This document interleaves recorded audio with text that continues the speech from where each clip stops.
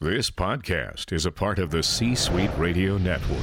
For more top business podcasts, visit c-suiteradio.com. You're listening to C-Suite Success Radio with your host and executive coach, Sharon Smith. If corporate success is your goal, C-Suite Success Radio offers you informative interviews with experts that will help you shorten your learning curve and accelerate your momentum to higher achievement. C-Suite Success Radio makes it simple and easy for you to tap into the wisdom of other successful business people who know the path you're traveling. If you're ready for success in corporate America, welcome to your new home at C-Suite Success Radio. And now, time for your host and C-Suite executive coach, Sharon Smith. Welcome to this week's episode of C-Suite Success Radio. I am your host, Sharon Smith of C-Suite Results.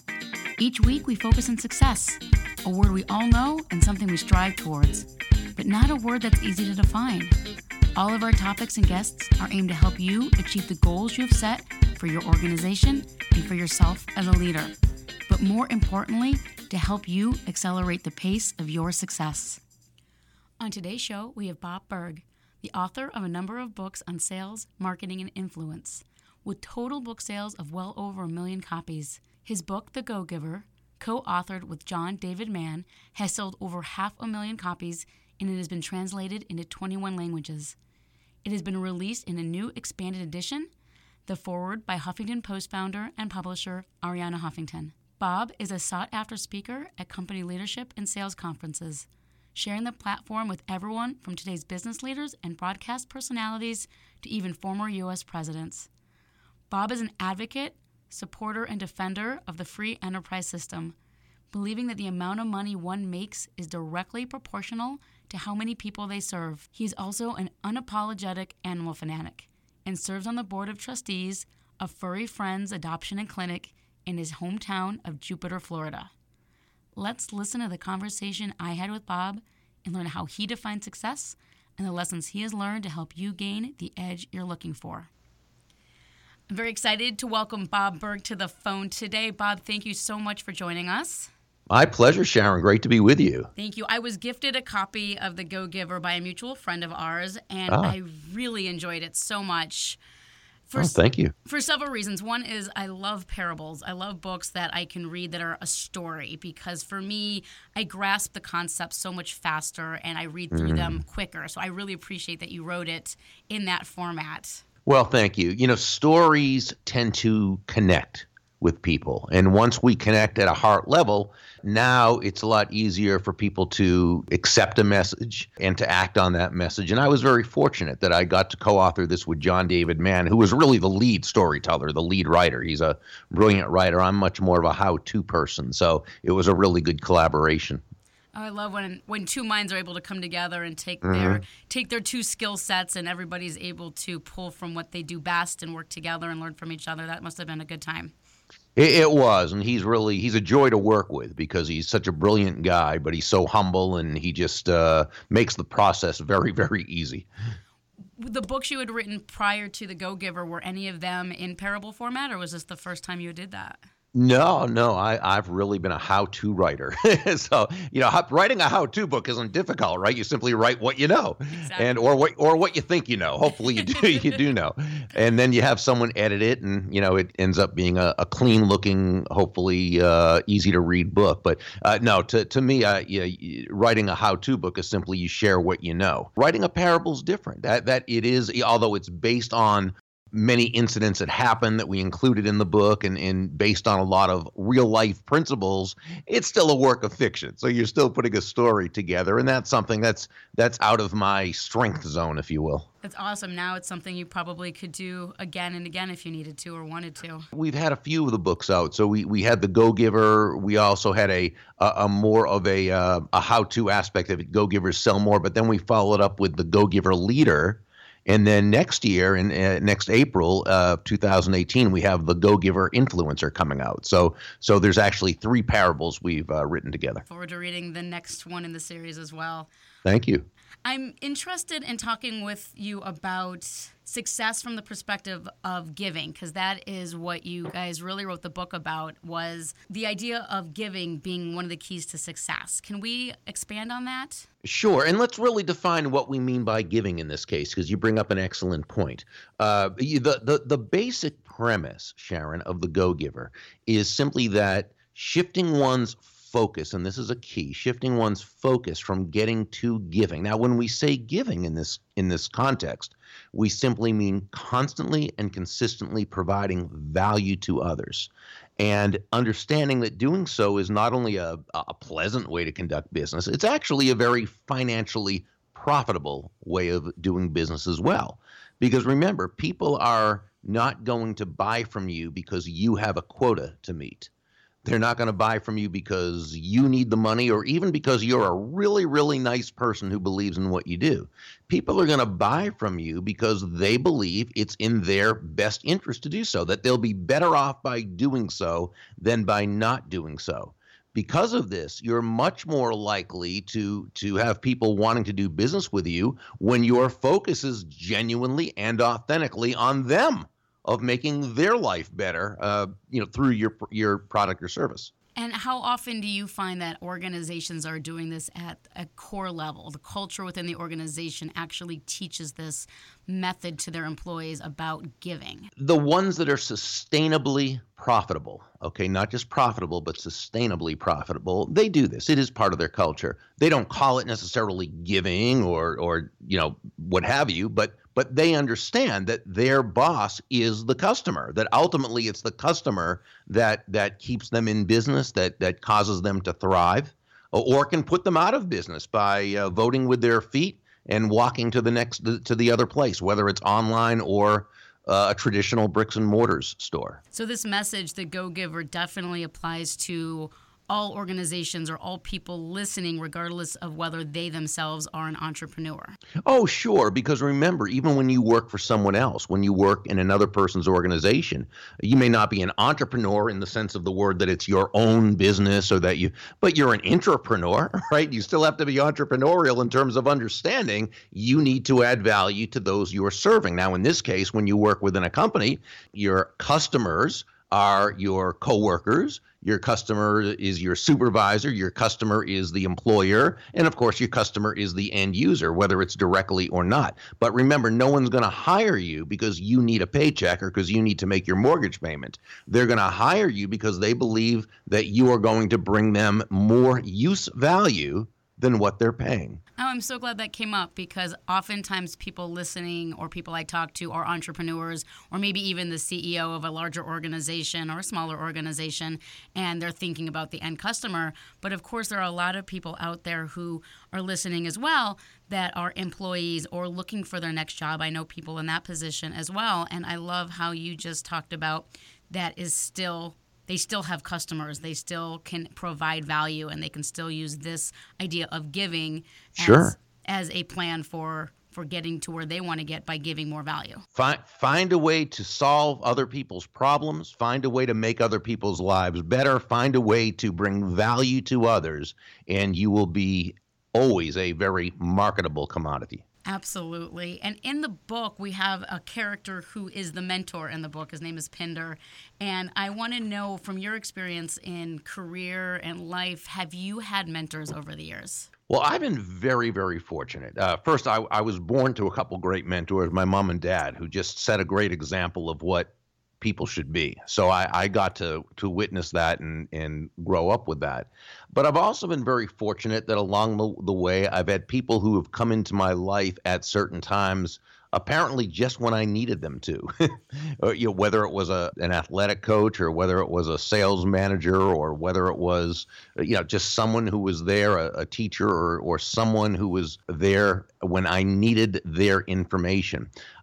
Other times when I was starting out in business and I would know of people who were very successful, and I'd call them And it seemed like most of the time when I called to ask questions, people were very, very receptive. Now, I also made sure that I communicated as much value as I could to them. I would always thank them profusely, send a handwritten thank you note. I would introduce them to other people I thought they would, find to be of value. If I knew they were a collector of old books, I would find a way to find that book and have it sent to them. You know what I'm saying? Yeah, so we can always make sure that we look for ways to add value to others, even when we're not in the kind of position as they are to be able to give quite as much value. That's really useful information. I don't think everyone thinks of value in the same way that you're talking about it, in terms of being able to even add value by saying thank you or sending that handwritten thank you letter, finding that book, whatever it might be. I think this is a really great conversation for people thinking, well, I don't have anything to contribute, when everybody has something to contribute, even if it is something as simple as a real thank you. That's a great point. That's such a great point. Yeah. Thank you for bringing that up. Thank you. Yeah, absolutely. So when someone is looking for a mentor, then how do they go about that process? If someone doesn't fall in their lap at the right time, but they really need somebody or want someone to help them, whether it's in business, in life, entrepreneurial, something they're working towards, but maybe they feel stuck, how does someone go about finding the right mentor? Well, as far as the right mentor, it's probably someone who has either accomplished what you would like to accomplish, or has generally been very successful and lives their life based on certain success principles that are universal, and someone whose values are congruent with yours. Now, in terms of reaching out to that person, I think we can respectfully reach out to anyone, but I think we need to do it in a way that creates more of an environment where they're going to be agreeable. For example, I've seen a lot of people who try to reach out to a mentor by saying, hey, I need help. Will you mentor me? Or will you be my mentor? And asking someone with whom you don't have a relationship to just be your mentor is sort of like, asking someone to marry you before asking them out on a date. I mean, it's like saying to somebody, hey, would you share your 40 years of experience with me, even though you don't know me from a hole in the wall? A mentor-protege relationship is just that. It's a relationship, and it takes time to build and develop. And so what I would suggest is, sure, you can reach out to that person and you can let them know that you're, in the process of either beginning a business, or that, you've admired their work, and I realize you're extremely busy, but if it's not too presumptuous of me to ask, I'd love to take just a couple of minutes to ask one or two very specific questions. Again, if you're too busy at this time, or, simply would rather not, I will absolutely understand. Boom. You phrase it like that, with respect, giving that person an out or back door, and you're increasing the chances that that person is going to say, no, by all means, go ahead and ask. And then when they do, again, you want to not take too much of their time. You want to thank them profusely, send that thank you note that very day. A handwritten thank you note, not a text, not even an email. And then you can always follow up a few weeks later, took your advice. Thank you so much. If I may just briefly ask, boom, boom, boom, boom, or something like that. And what happens is, eventually over time, if it's supposed to happen, a mentor-protege relationship will develop. And if it's not, it's okay. Sometimes, not every mentor is someone who's going to be there for 20 years or 5 years. Sometimes, hey, some of the best advice I ever got was from what my friend Donji Scumaci, who happens to be a mentor of mine. She's just very big in the leadership, mentorship area. What she and I call drive-by mentors.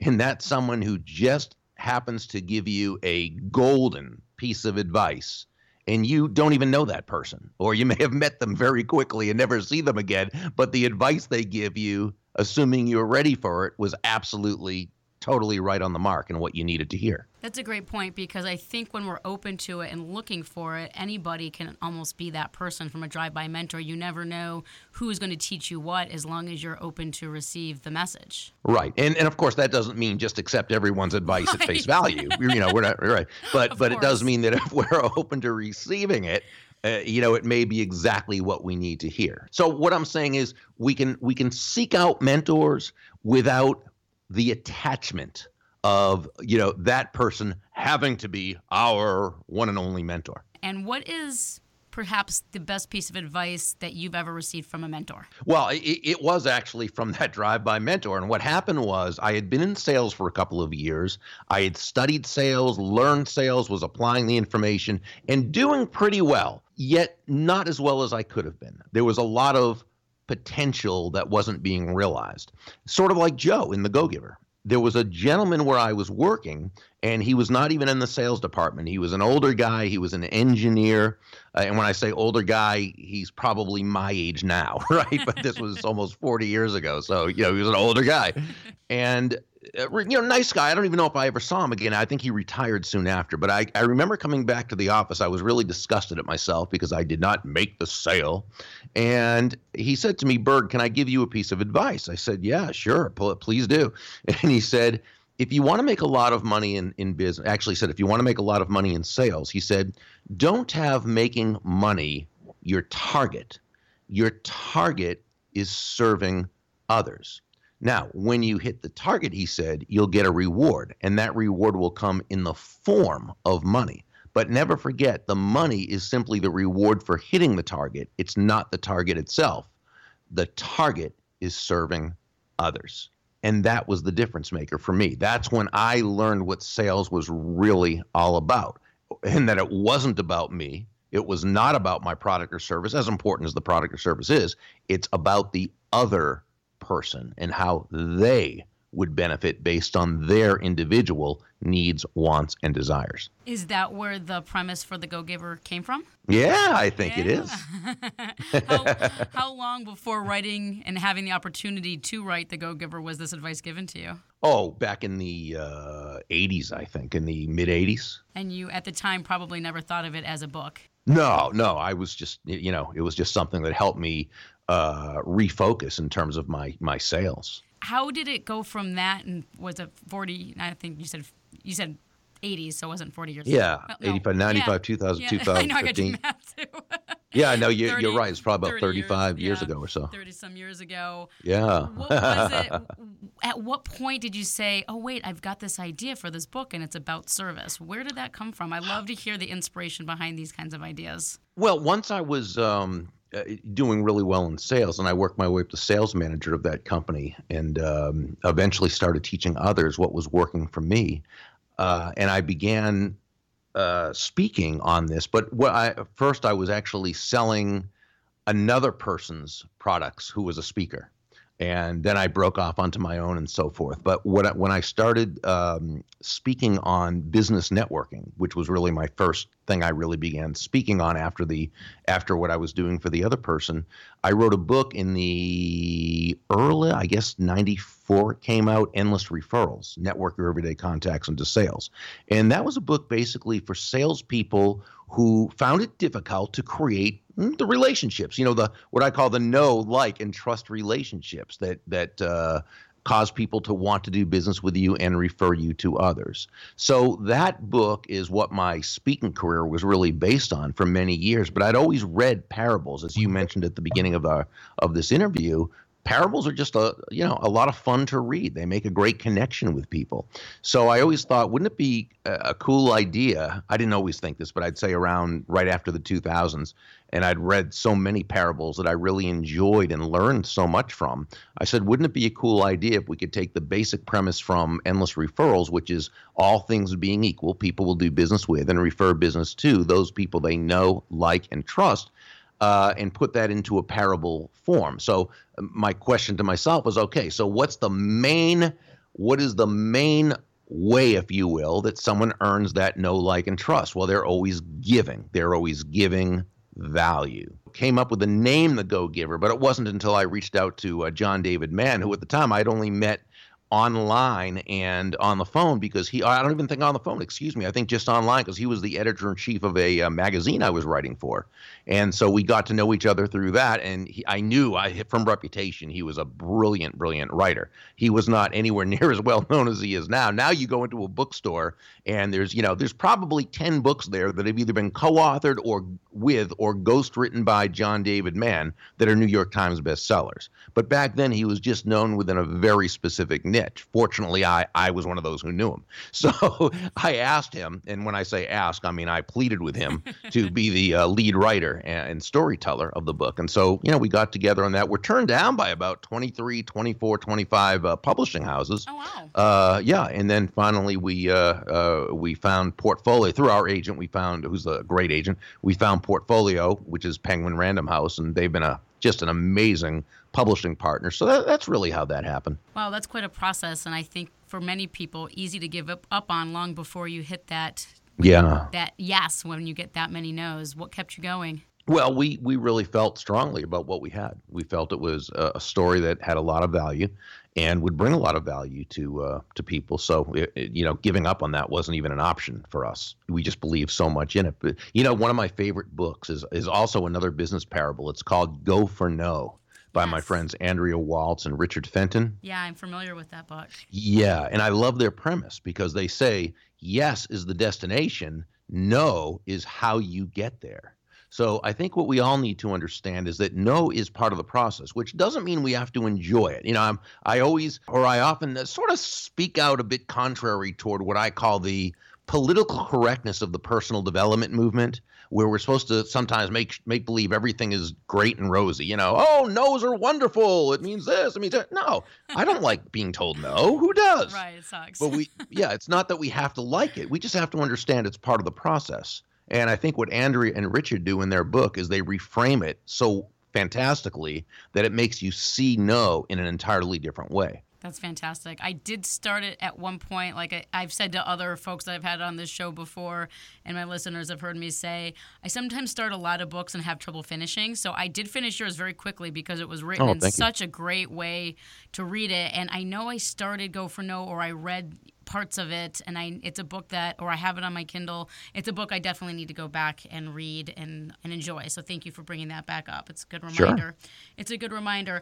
One question I have, I know I only have a little bit more time with you today, is I ask all my guests because I think it's super important for our listeners to understand that success is something different for everybody and that each person really defines it for themselves. My question for you then is how you define success.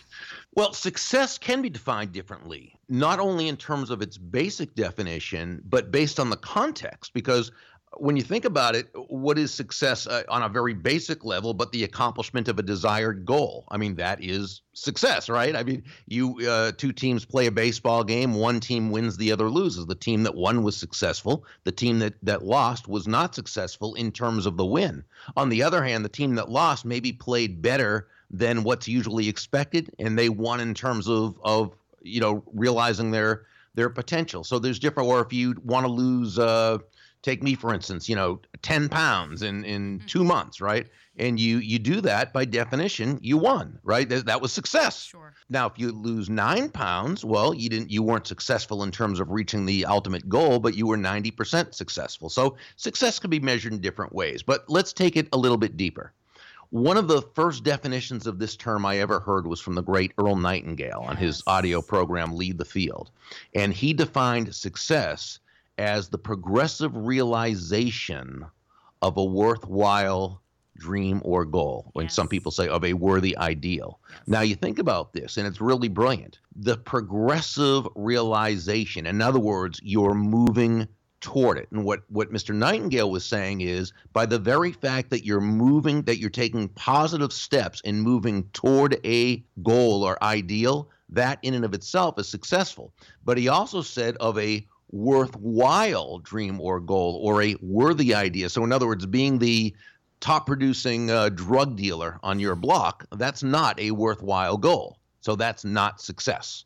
So it's got to be both you're moving towards something and it's got to be something that's a good thing. Couple very quick definitions from people, and then I'll give you mine. Is that okay? Or? Absolutely. Okay. Christopher Morley wrote, "There is only one success: to be able to spend your life in your own way." Beautiful. In The Science of Getting Rich, written in 1910, Wallace D. Wattles wrote, "The person who owns all he wants for the living of all the life he is capable of living," in other words, realizing their potential, "is rich." And in their book, The Law of Attraction, Esther and Jerry Hicks, they say that the achievement of anything that you desire must be considered success. However, if you will let your standard of success be your achievement of joy, everything else will fall into place. Now, yeah, I think each and every one of those definitions are terrific. They add their own dimension to the concept of success. They don't conflict, but rather they complement. So mine, the one I use as, again, a general definition of success, is simply this. Success is a feeling of peace of mind and genuine happiness based on having lived up to one's potential, or based on having done one's best to live up to their potential. These are great. And you brought up two of my favorites. I love Earl Nightingale. I've read the transcription of that audio a couple times because it's very short. Again, I can read things that are short. And I've read it several times, and I absolutely love that definition of success. And Esther and Jerry Hicks are two of my favorites as well. So those are great. Thank you for bringing both of those up. That tells me a lot about you when you quote folks like that as in a good way. In a good way. Great minds. And I love your quote. So, or your definition of success. I think this is all really wonderful, and so many people are driving towards all these external drives, the more money, the bigger car, the better house, the better job, but do they know why they're doing it? Is it a worthwhile ideal? Is it about happiness and joy, or is it just for something they think they're going to get once they get there? So these are great definitions.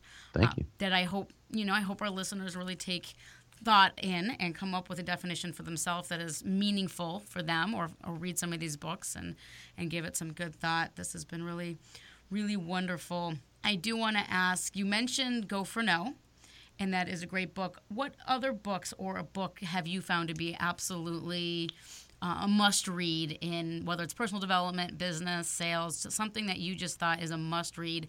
I would say this. You know that question, if there were only one book you could suggest to someone that would give them the tools that, well, of course, the question's false because there's never just one book. But if there were, and I said to someone at 18 years old, I want you to read this book because it's going to give you what you need to live a happy and successful and prosperous life. It would be a book called The Secret of Selling Anything by Harry Browne, Browne. Now, it's not a misleading title based on the book, but it's misleading based on what I just said because it's much more than just sales. In the 1960s, Harry Browne wrote two short manuscripts. One was about understanding human nature. Very few people understood human nature and respected human nature as Harry Browne did. He was a brilliant man and a very, very nice man. But for some reason, he never published it. But the other manuscript he wrote was how to apply selling to human nature. And so after he passed, about 10 years ago now, his widow, Pamela, found those two manuscripts on his hard drive, and she shared them with an independent publisher, and he published them as one book that he called The Secret of Selling Anything. And to me, it is absolutely the most magnificent book. Now, it was written in the 60s, so when people read it, I say to them, please don't worry about some of the he as opposed to he or she, or the language being what we would consider today sexist, which of course is never acceptable, but that's just the style back in the 60s. Sure, makes sense. And so I just ask people to understand that when they read it. Or, a car costing $3,000, as opposed. So, but I'm telling you, the principles are as applicable today as they were back then and as they always will be. I wrote a blog post about this on the Berg.com blog. If they go to Berg.com/blog and they just either write in Harry Browne or The Secret of Selling Need Not Be a Secret, they can read the blog review I did on the book. And it's really a book that, I guess, still not many of us know about it. But those of us who do, we tell everyone about it because it's one of those books that's just so, so very helpful. We'll definitely check it out myself. That sounds fascinating. Sounds like a great book. And I only have about 4 minutes tops with you, and I'm not going to even take all of that, depending on how long your last answer is to my last question. And Thank you so much again for being here. We do really appreciate it.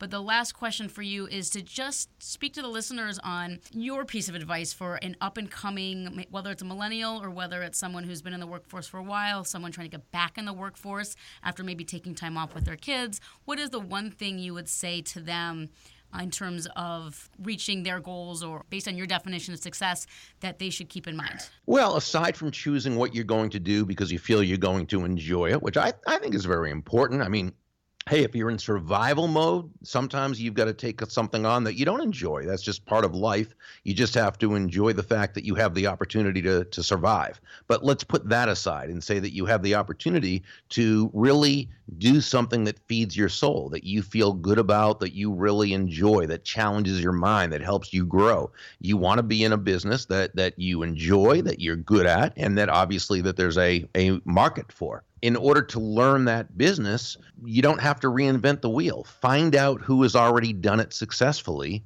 Find out what they did and do it. And remember, anything that you want to do has probably already been done, and the person's documented how, whether it's on YouTube videos or through audio programs or through books that they've written or courses they're offering. One way or another, and discover that information. Or it might be someone who's your mentor or sales manager at work, or someone who, whatever the case is, and find the system, right? Don't try to reinvent the wheel. Next is to take action. Once you know enough to get started, get started. Don't wait until you're perfect, because you're never going to be perfect. And so, you would never get started. Just start from where you are and begin and course correct along the way. And then, get past the no's. Again, take Andrea and Richard's advice and understand that persistence is key. There's going to be a lot of no's on your way to the yeses. Fortunately, we need much fewer yeses than we need no's. Much fewer yeses than the no's we're going to get. So I think if we do that, we're always, we're heading on the way. And just remember, if you're constantly and consistently finding ways to add value or provide value or give value to other people's lives, you're always going to be extremely sought after and very, very marketable. Sounds like a recipe for success. Thank you so much for sharing it. Thank you. I appreciate you having me on your show. Absolutely, Bob. Thank you so much. We're going to share with our listeners your books and your website and everything for them to learn more about you and grab copies. But thank you so much. I'm really appreciative of you being here and for you giving your time to us today. Great value add. Thank you. Thank you. Take care, Bob. Thanks for listening today. Tune in for our next episode. And in the meantime, you can get more resources at www.c-suiteresults.com. Make it a successful day. Like what you just heard? Visit c-suiteradio.com. C-Suite Radio, turning the volume up on business. This podcast is a part of the C-Suite Radio Network. For more top business podcasts, visit c-suiteradio.com.